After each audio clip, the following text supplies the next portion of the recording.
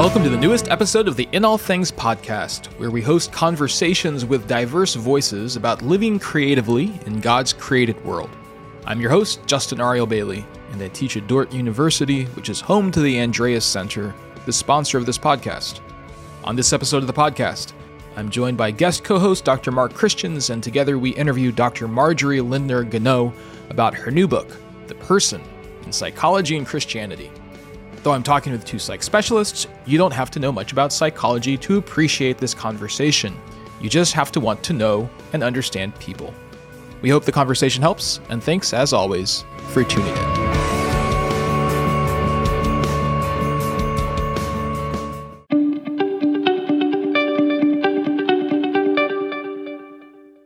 I've always been a sucker for infomercials and personality tests. My fascination with infomercials is a story for another day. But part of my fascination with personality tests has to do with a curiosity about how people grow and change over time.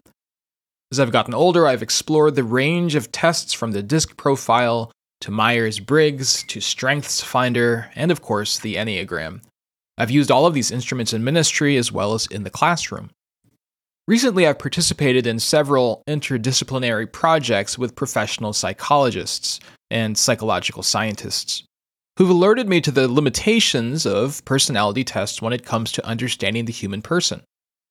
Most of their critique is directed towards how these tests are used, sort of like horoscopes, allowing us to see whatever we want, but some of the critique is also directed towards the lack of an empirical, scientific basis for most personality tests.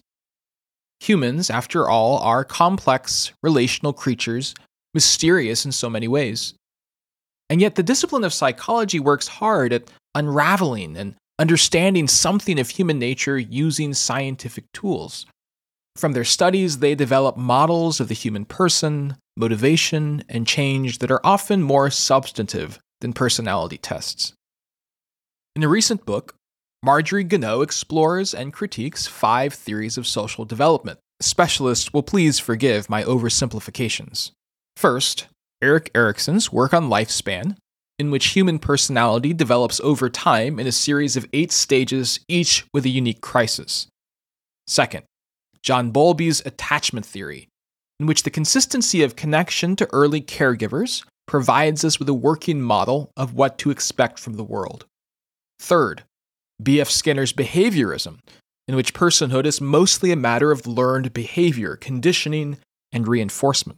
Fourth, Albert Bandura's social cognitive theory, in which personal, behavioral, and environmental factors mutually influence each other. Fifth, evolutionary psychology, in which personality derives from adaptive problem solving in our ancestors. Sometimes these models cohere with or confirm the traditional Christian account, and sometimes these models clash. Our responsibility as Christians is to listen and learn wherever we can, as well as to be responsible and discerning about what we learn.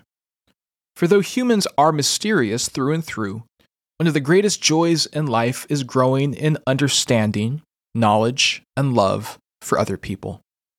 To that end, we hope you enjoy this conversation with Dr. Marjorie Gano.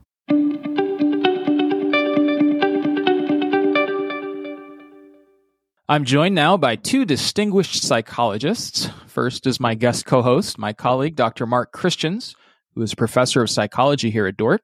Mark, thanks for joining me. Thanks for having me, Justin. It's good to be with Marjorie as well. Yes, our featured guest is Dr. Marjorie Lindner-Gano. Dr. Gano is professor of psychology at Calvin University. She's also the author of a new book that explores and learns from and critiques 5 theories of social development. She does this in a very accessible way, especially for a non-specialist like me. The book is entitled The Person in Psychology and Christianity. Dr. Gano, thanks so much for joining us on the In All Things podcast. Thank you. So let's start with these 5 theories. You write that these are 5 developmental theories that have been most thought-provoking for you as a professor, but also as a parent. And I wonder if you could tease out those 2 vocations and the value of psychology for both of those vocations. Because I think most parents, we are interested in psychology, at least in a rudimentary way, because we want to understand how to love our kids as they get older. But we could also extend that to anyone who wants to know how to love others well, knowing that part of being human is developing and changing as we grow older. So in your study of psychology, how have these various vocations, first of all, just the vocation to love well, but also as a professor, also as a parent, how have all these things intersected and overlapped? Well, I picked these 5 psychologists because they are the ones that appear frequently in developmental textbooks. I am a developmental psychologist, which means that my job is to try and identify predictable patterns of change across time. And so as opposed to, let's say, a clinical psychologist who might look for things that are atypical, I'm trying to show you what is supposed to happen typically in development. So I did pick 5 theories that are not necessarily the most famous psychologists, but they are the ones that are kind of guiding developmental thought. And I also picked ones that I just found very helpful. Some of them are very helpful to me as a parent, have very kind of practical implications. So 2 of them, for example, I think helped me just figure out when I look at my children, how should I interpret their motivations? So there was a time when one of my children was about 3 or 4. I think it was 4. And I heard my infant, just toddler, crying at the bottom of the stairs. And I walked over to the stairs, and here's his, older brother just kind of about halfway up the stairwell, kind of grinning at me. And the younger child is crying, crumpled at the floor. And, and of course I'm like, what is going on here? And the oldest child kind of says, very gleefully says, well, he was trying to climb up the stairs, and I know you and Dad don't want him to do that, so I pushed him down for you. And it was this clear, I'm trying to do the right thing, but I've clearly made a very bad mistake. I've been misdirected. And I remember thinking at that time, well, how should I interpret this, child's behavior? I come from a very kind of fundamentalist background with a lot of emphasis on our innate rebellion and how evil we are, and it was really clear to me that this child was actually trying to do the right thing. He was trying to model his parents, but in fact just needed kind of direction to do that. And so some of these theories, I think, just have real practical implications for me. I would literally find myself saying, okay, Erikson would say this, Bowlby would say this. How should I understand this child's underlying motivation? So some of them were kind of selected for those purposes. Others of them were selected just because I thought they were really interesting in terms of theological questions I was wrestling with. So Skinner actually isn't often thought of as a developmentalist, but he intrigues me so much on the question of free will. And in terms of evolutionary psychology, I kind of needed to figure out, did I believe in evolution? And so some of them, truthfully, were kind of intellectual endeavors that I just indulged myself, in really wanting to make.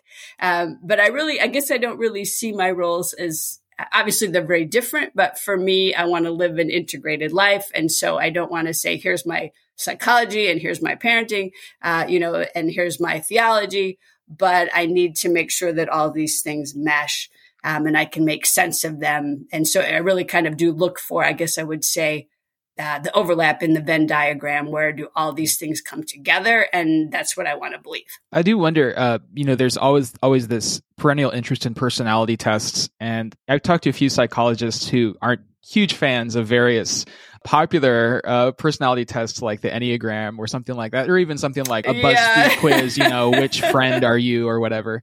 And I'm wondering if in some sense a book like this offers a little bit more substantive resource for that impulse to really understand ourselves and understand the people that we love, that is a little bit more research based rather than, maybe you could speak a little bit to that, the popularity of that sort of pop psychology, maybe.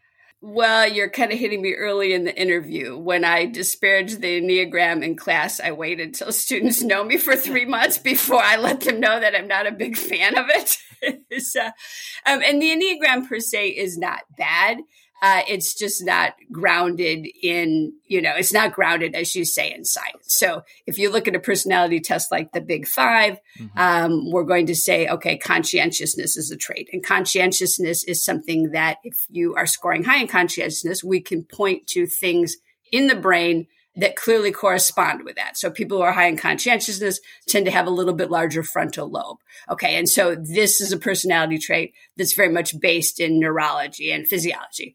But you look at something like the Enneagram, and it's just not based in any kind of, physical basis.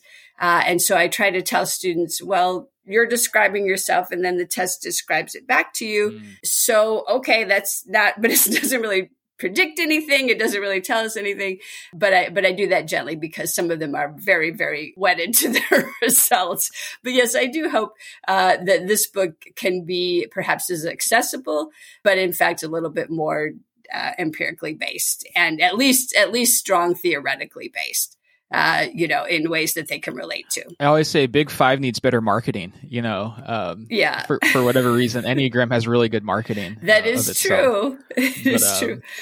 Yeah, you kind of touched on a good rationale for how you landed on Erikson, Bowlby, Skinner, Bandura, and evolutionary psych. But I'm curious on the who got left out. Yeah. Certainly Freud, Titchener, Wundt. I actually, before the podcast started, gave Justin a little clue on Bandura and Wundt a little bit more. But so how did you sort of rule out and rule in a little bit more on that? Yeah, again, I just really went to, part of it is just theories that I teach and that I know, and ones that I think are most directly related to the questions I was most interested in. And really, I was really interested in the question kind of moral tendency. Are we inclined towards good or bad? And some of these theories, spoke pretty directly to that.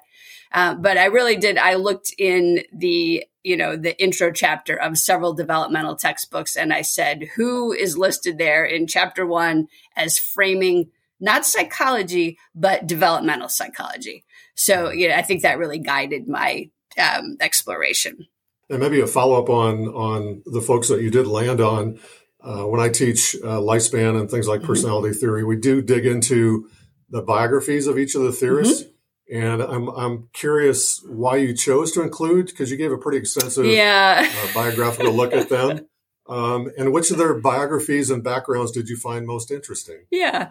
Again, I'm not sure. In part, I was indulging myself. I just kept finding all these really interesting things about people that I've been teaching about that really made them come alive.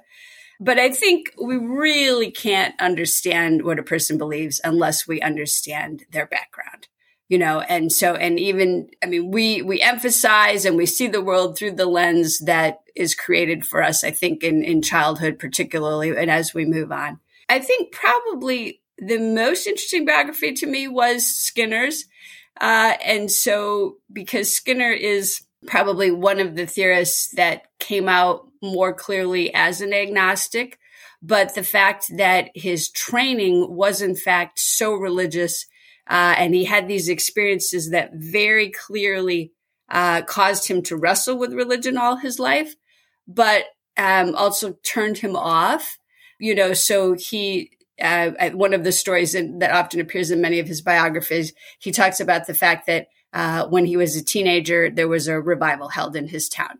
And so the evangelist, one of his friend's fathers had been electrocuted early in the week, and the evangelist made the claim that he probably had been electrocuted because he had not been at the revival. And Skinner says, at that, he said, I was very offended that he would say this. And at that moment, I kind of saw the frailness in human religion and the fact that people are kind of speculating. And so Skinner had always been, from a very young child, very interested in trying to prove things empirically. So he supposedly, as a kid, created a balance scale kind of apparatus, to see if faith could move mountains. He tried to test that empirically. And given that his early background was interestingly so religious, and he tried so hard to prove some kind of religious tenets empirically, I just found his own development really fascinating. That, he was always kind of wrestling with this question of God, but said, I just don't experience it like other people experience it.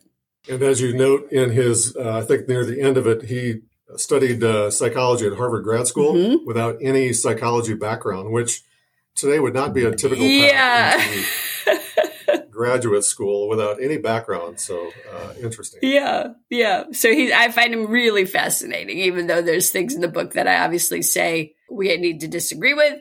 or at least we, and Skinner didn't so much, clearly he didn't say there is no God. He just said, I can't really know that.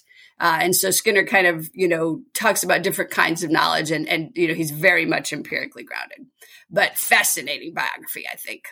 Yeah, that was one of the things I appreciated the most was those little expositions of their stories, especially because you search so diligently for the faith foundation or any religious connections that these thinkers had.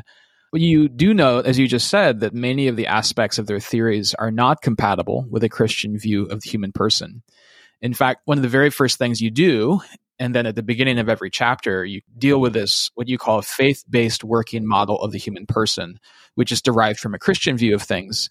And so in every chapter, this model is compared with the developmental theories for compatibility, for contradiction. So can you summarize the working model that you're using in this book for us? Yeah. Well, I will have to just clarify a little bit. I started out exactly the words that you said, kind of sort of the Christian model, or maybe you said a Christian model, and quickly found that the reason this book took 12 years was actually because there are so many Christian views of the human person, whether you're talking about a Protestant or, a Catholic or an Orthodox view.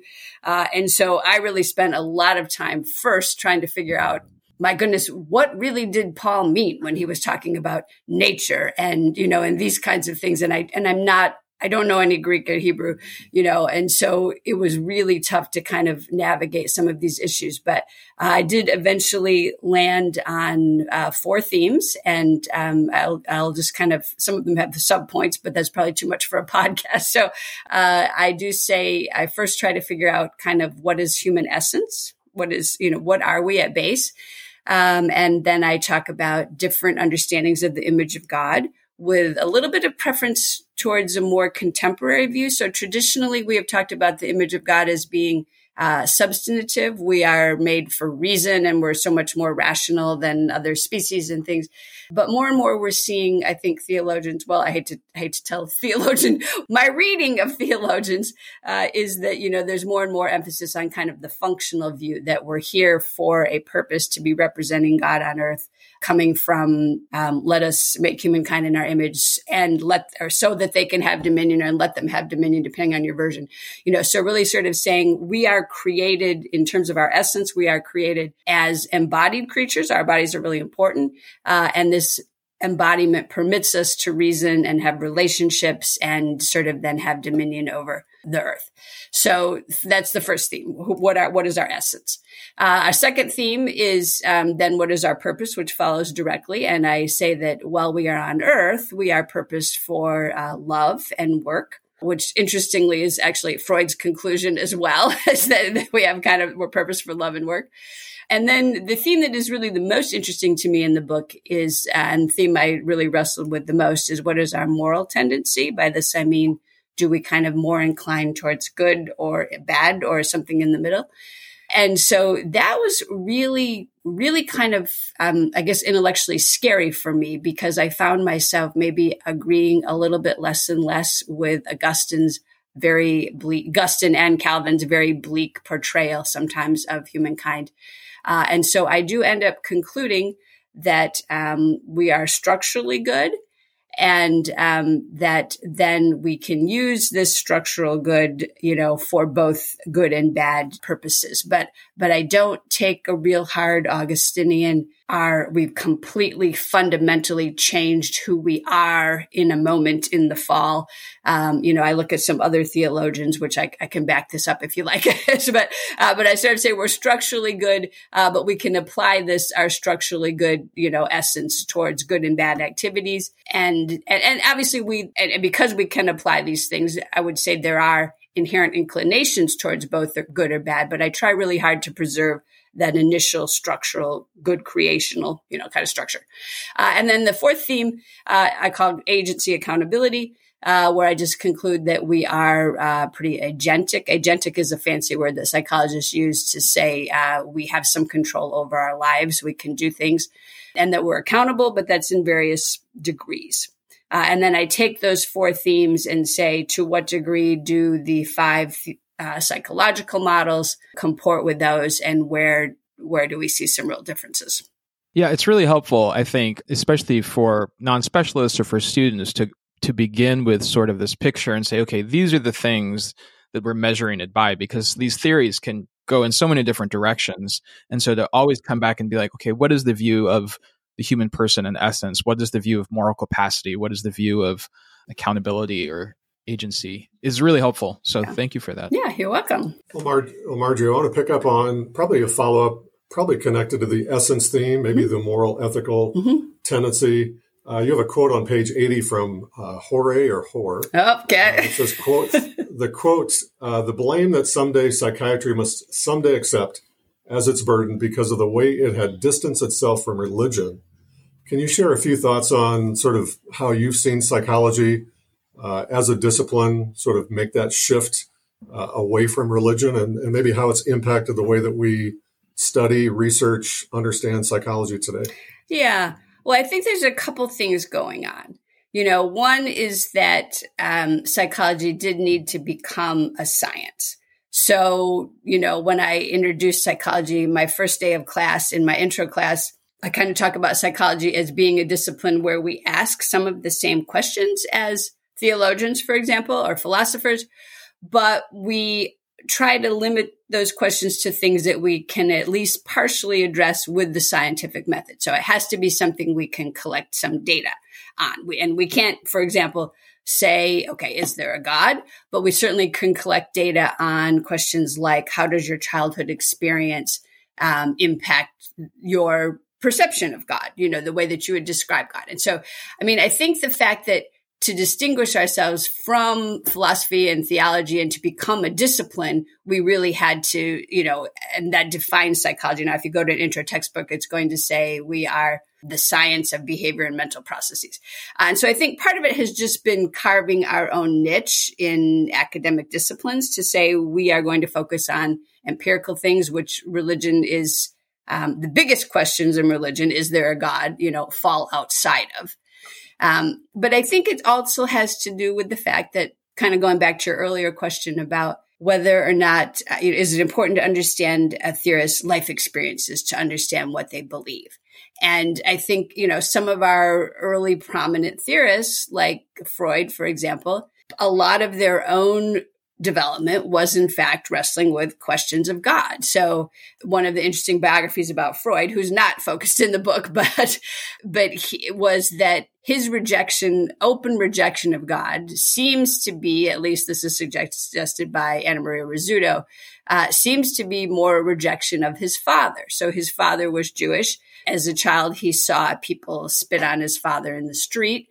And he said, oh, why doesn't this man stand up to them? He's so weak and I don't want to be that. And so some psychologists have said, in rejecting God, he was really just rejecting his father, which is kind of his theory that, the father stands in for God. But I think because of some of these life experiences, as life would have it, whether it was Freud or Skinner, those are the people who had some bad religious experiences and then kind of actively went out of their way to reject God. But but Erikson, clearly had a much more positive religious experience. And that's why in the book, I talk about the fact that, Erikson of all people really just kind of, he goes back and forth between, there'll be all these theological allusions in some of his writings. He'll say things like, love is the dominant value of the universe. And he'll say, as we get old, we see God, but, through a glass darkly. And, anybody who's at all familiar with scripture is going to say, oh, I'm hearing echoes of scripture in that. I think, as I tell my students, the Erikson that you see in your standard mainstream textbook, you're not going to read this about him. But that's one reason I really wanted to kind of dig into is I started reading Erikson's biography and I kept saying, wow, I never knew that Erikson thought Jesus was really cool, and that Erikson quoted Jesus. And so it's kind of a combination of carving a place for ourselves as a discipline and the fact that some of our prominent spokespersons had some very bad experiences religiously, that this is kind of how we moved so far away from it. But there are psychologists, obviously, who have great respect for religion. Yeah, it's interesting because in some Christian circles, of course, psychology is not popular, I guess. I don't know how to say that. That's a nice understatement, Justin. There's a great suspicion. Let's say there's great suspicion of psychology, and there are some in the Reformed family part of the church who insist that if the presuppositions are wrong, if we're not starting at Scripture or something like that, that the whole system must break down. And one of the things I appreciated about your book is how you make it plain that we have much to learn from these theories of social development, even, or maybe even especially the ones that come from more agnostic or atheistic starting points. And I wonder if you could just say more about that. What would you say in response to somebody who says, well, if the presuppositions are wrong, if it's not starting from theistic faith, then it's all going to go bad. Yeah. How do we learn from that? How do we learn from those outside? Yeah. Well, it's interesting that you frame this as kind of Reformed Christians having a problem with this. Actually, because in my own experience, it was much more my fundamentalist kind of upbringing, where there was this very strict line between what was, Christian and what was secular, and you had to avoid everything secular, and it was when I came to Calvin that, in fact, new faculty were taught, we look at everything and we take from, every idea, we kind of sift through it. We discern the wheat from the chaff, you might say. But we assume that these secular theories can offer us bits of the truth. So Calvin himself, obviously, at Calvin, we like John Calvin, as do you, Dort, I'm assuming. But in his commentary on Titus, he actually says, from this passage, we may infer that those persons are superstitious who do not venture to borrow anything from heathen authors. All truth is from God, and consequently, if wicked men have said anything that is true and just, we ought not to reject it, for it has come from God. Besides, all things are of God, and therefore, why should it not be lawful to dedicate to his glory everything that can be properly employed for such a purpose? So I think Calvin, really gives us encouragement. And this is something we try to teach our students, to say, God reveals himself in a lot of ways. And part of the essence of humankind, not just Christians, but humankind in general, which was really my emphasis in the book, is to say, we have processes of discernment and reason, and many Christians can, in fact, articulate a lot of things very well that can be very helpful. If if we say, hey, we found a great cancer specialist, we don't say, oh, well, this cancer specialist is an atheist, so I'm not going to be interested in his treatment. We say this person may not have the whole picture, the big picture that we might have, but we certainly take the truth that is there and use it to God's glory if we can. And so I think, it makes me sad when Reformed people do that, because clearly there's a lot in the Reformed tradition that kind of gives us cognitive license to do things differently, I would say. So. Yeah, that's such a great answer. And just by way of my own biography, it sounds like my biography is similar to yours. Okay. I grew up in a fundamentalist church where we only used the King James Version and only trusted the Bible on anything having to do with these questions. And, why read anything else if you have the Bible, right?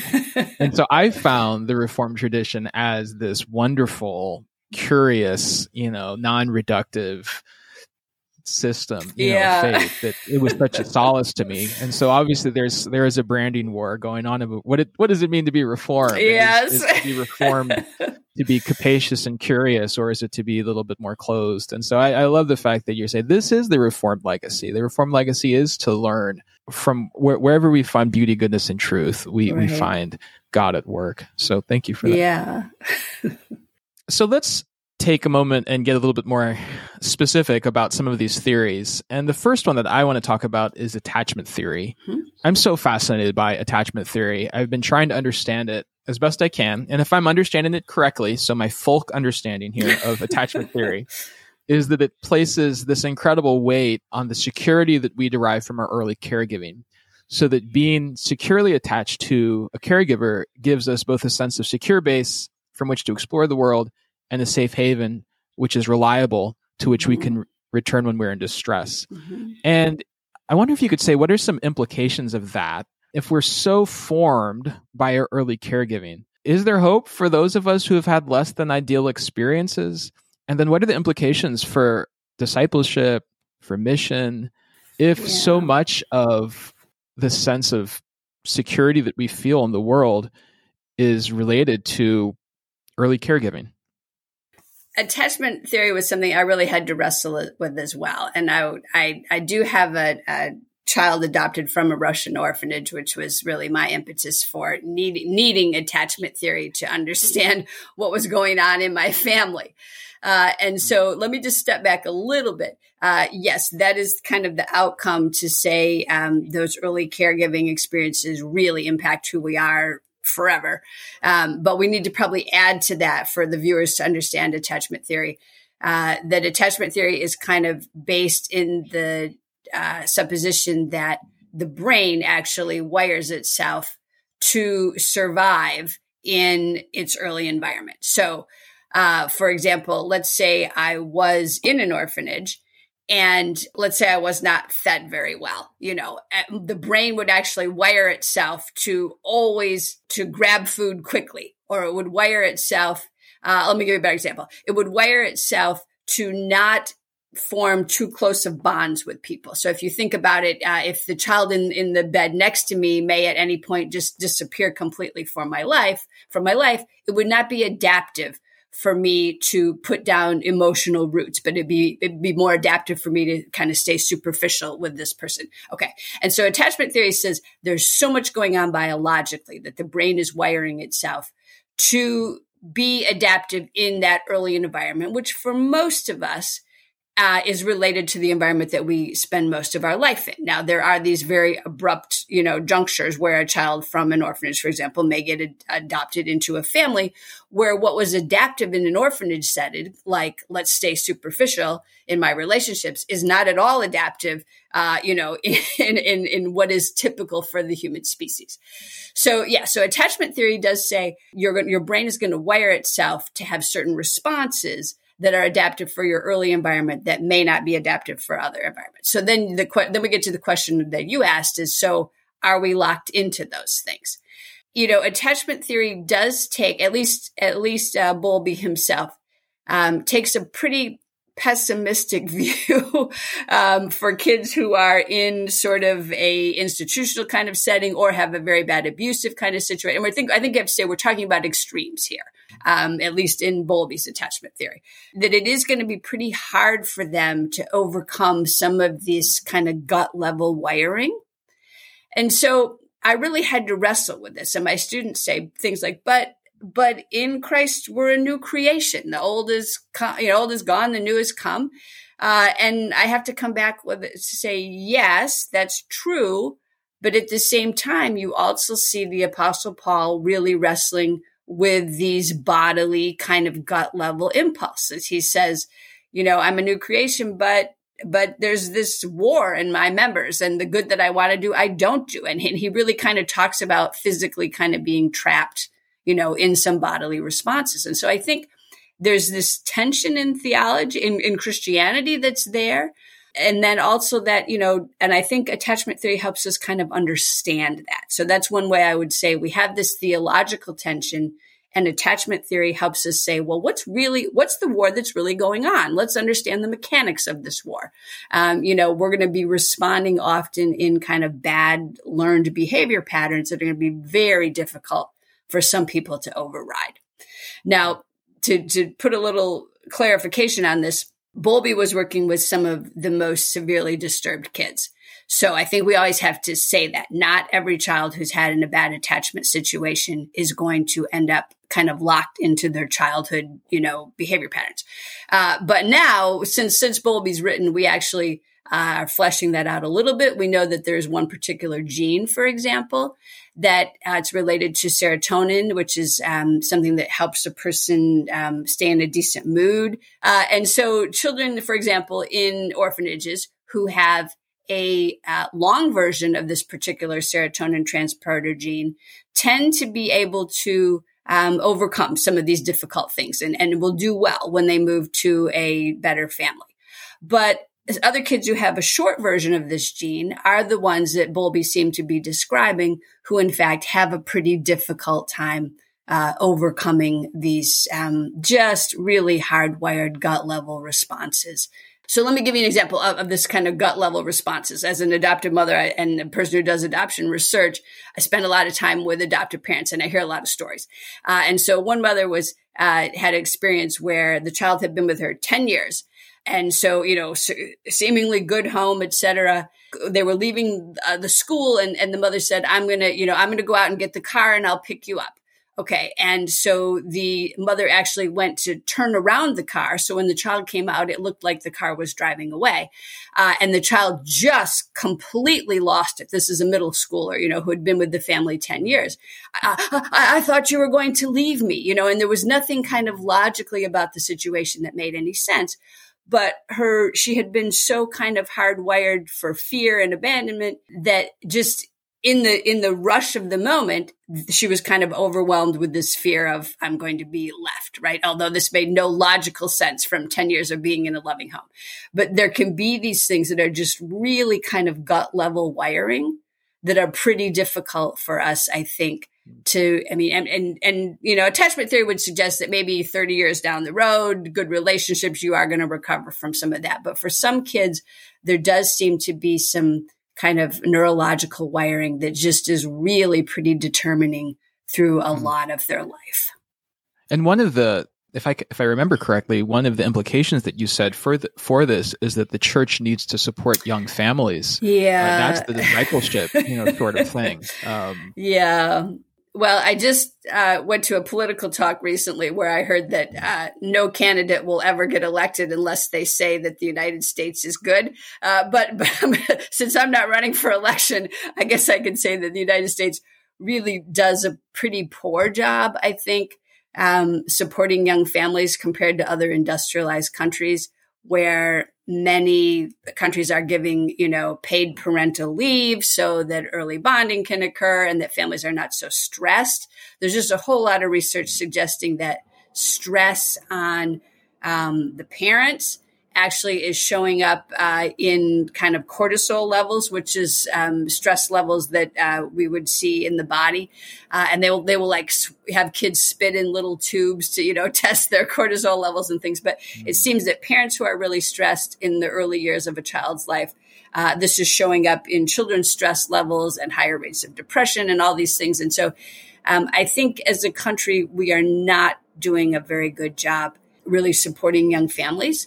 Unfortunately, I think sometimes Christians are the worst at this in the sense that we like to say, well, they don't really deserve to be supported. Maybe they had this child out of wedlock, or maybe they don't have a lifestyle I want to support.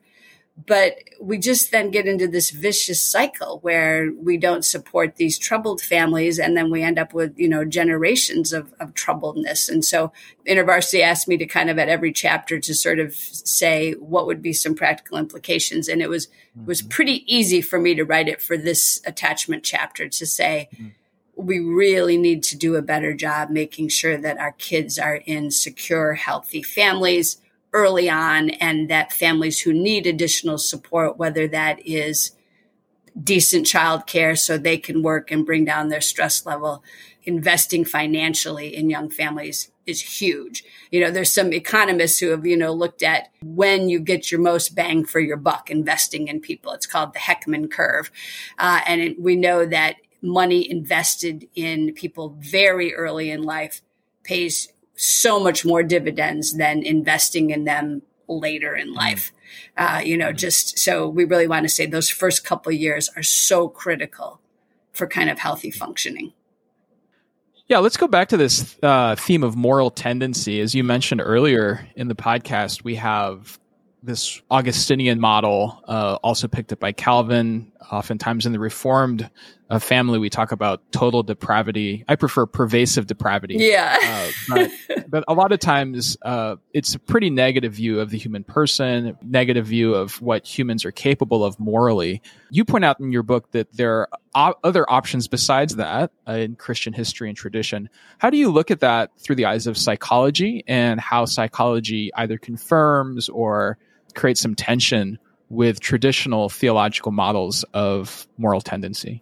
Yeah, thanks for asking that, Justin. It is one of my actually favorite, or most distressing, but most troubling, but also for me, one of, I guess, the motivating factors of the book, because I do have students who come into my class and will say, who have heard the term total depravity, of course, and really believe that humans have no good inclinations whatsoever. It might be God working through us, but fundamentally, we are just evil through and through, and so I often have to sort of say, well, theologically, we need to understand total depravity as a kind of a doctrine of salvation. There's nothing good enough to save us, but it doesn't mean that all of our inclinations are evil, and so because we're still made in the image of God, we're, created for good works and all these things, and we still retain some of these inclinations. So I do with my students try to get them to think a little bit about this. Are we good? Are we bad?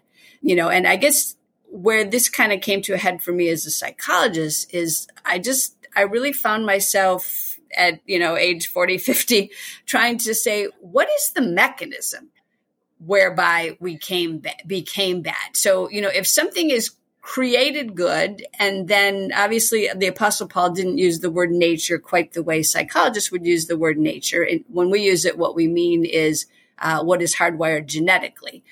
But, how did the DNA of something change, that we were created good and we took this bite of an apple or fruit, and then all of a sudden our DNA changed and we became bad? And, in terms of the mechanics of this, I was really quite troubled. What would that mean scientifically to have a change in nature? So that was what really prompted me then to go back to look for other theological views, to say, what are some other options? And so there is actually a theologian named Irenaeus, who kind of predated Augustine, who actually said, we're structurally good, and we then can apply our good structure towards good acts or bad acts. But basically, the capacity to do good and bad was hardwired, from the beginning. God knew that we were, in fact, going to sin, and that's why he already planned to send Jesus even before we had sinned, and very different than a kind of an Augustinian view that says, the plan went wrong, so Jesus was then plan B, and Jesus, sending someone to save us, became so bad. The Orthodox Church, for example, has been quite influenced by Irenaeus's view rather than Augustine's. And so I find that Irenaeus's view fits a lot better with many of the psychological theories, to say we come in with some tendencies, and we really can apply these towards good ends or bad ends. But I just don't know what to do scientifically, to say, well, how does something created with a certain kind of DNA suddenly, instantly become different DNA? So I was hardwired for good and hardwired for bad. So, now I'm hardwired for bad. Well, how did that happen? Because a person's DNA doesn't change suddenly. The genes you have you have them for life. And so those questions, I think I kind of explore in the book, just because I really needed to wrestle with that. As a psychologist, it's a place where, the theology, I wasn't sure what to do with it to make it kind of mesh with a scientific worldview. I'm really curious, maybe the implication, Marjorie, about reading your book and impact on these conversations you're having with your students. I find really interesting. I can imagine that some are open to it and others are just going to go toward cognitive dissonance and just kind of shut down. Mm-hmm. What would be your hope in terms of how your book could impact both specialists and non-specialists in terms of the content, the impact, and the themes? Yeah, that's a great question. I guess my hope is that this book, where I really wrestle with trying to integrate theology with some of the mechanics that are happening neurologically and happening, in terms of psychological things, that this would help students stay in the faith I've had students say I was about done being a Christian because I couldn't reconcile science with faith, and I was about to abandon it. And you helped me, sort of see that a person could be both a Christian and a scientist, and even how some of the, tensions can kind of, how psychology can give us examples, let's say, for how we've got our body warring with us, real tangible examples. So that would be my hope, that students would be there. But of course, it's a risky endeavor. So I've also had students accuse me of trying to undermine their faith, say, you're taking students' faith away from them. Sometimes the book will hit some students right where they are, and it's very helpful. And other times there are people's faith who will only exist in its unchallenged form. And then when you push them a little bit to, actually think scientifically about how some maybe theological ideas need to be explored a bit, it really, really rattles them. So my hope is that for the students who are asking questions, that it will be there, as an example. I mean, most psychologists will be trained in a secular graduate school. And I think my mentors really thought that in order to succeed at all in the world of psychology, I would need to compartmentalize, if not abandon my faith. And so one of the reasons I wrote this actually, I think, was for students who are not in a Christian university, undergrad or grad, to say, hey, here is someone who really is clearly theologically committed and clearly wrestles with the science, and you can do this. You can be both, and you can actually have even a more comprehensive understanding of the person than you would get from either of the disciplines in and of themselves. Thank you. That's very helpful. And I'll give a shameless plug that I know this will show up in my lifespan development class in the next few semesters. Yeah. Actually, it shows up in mine as well, but I cut out some of the critique and I just give them parts of it because I want them to wrestle with it. So it'd be interesting for me to see how it's being used in other classes. And so I'd love to hear, what parts you give them and what parts you maybe have them speculate on in papers and things like that. Nothing would please me more. As academics, we don't write for the royalties. We just hope someone will read the book. Yes.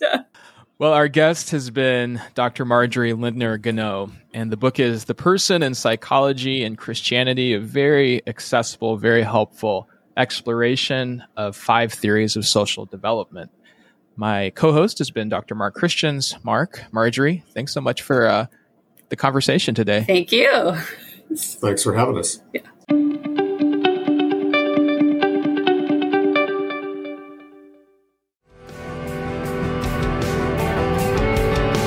Thanks for listening to the In All Things podcast from the Andreas Center at Dordt University. Original music is provided by The Ruralist, and thanks are in order to Ruth Clark, Shannon Vischer, Vaughn Donahue, and the production team at the Andreas Center. You can find us online at inallthings.org or follow us on Twitter under the name @in_all_things. You can subscribe to this podcast on iTunes, Spotify, and wherever podcasts are found. And if you find our content beneficial, please help us out by leaving a review and sharing with others. Thanks for tuning in.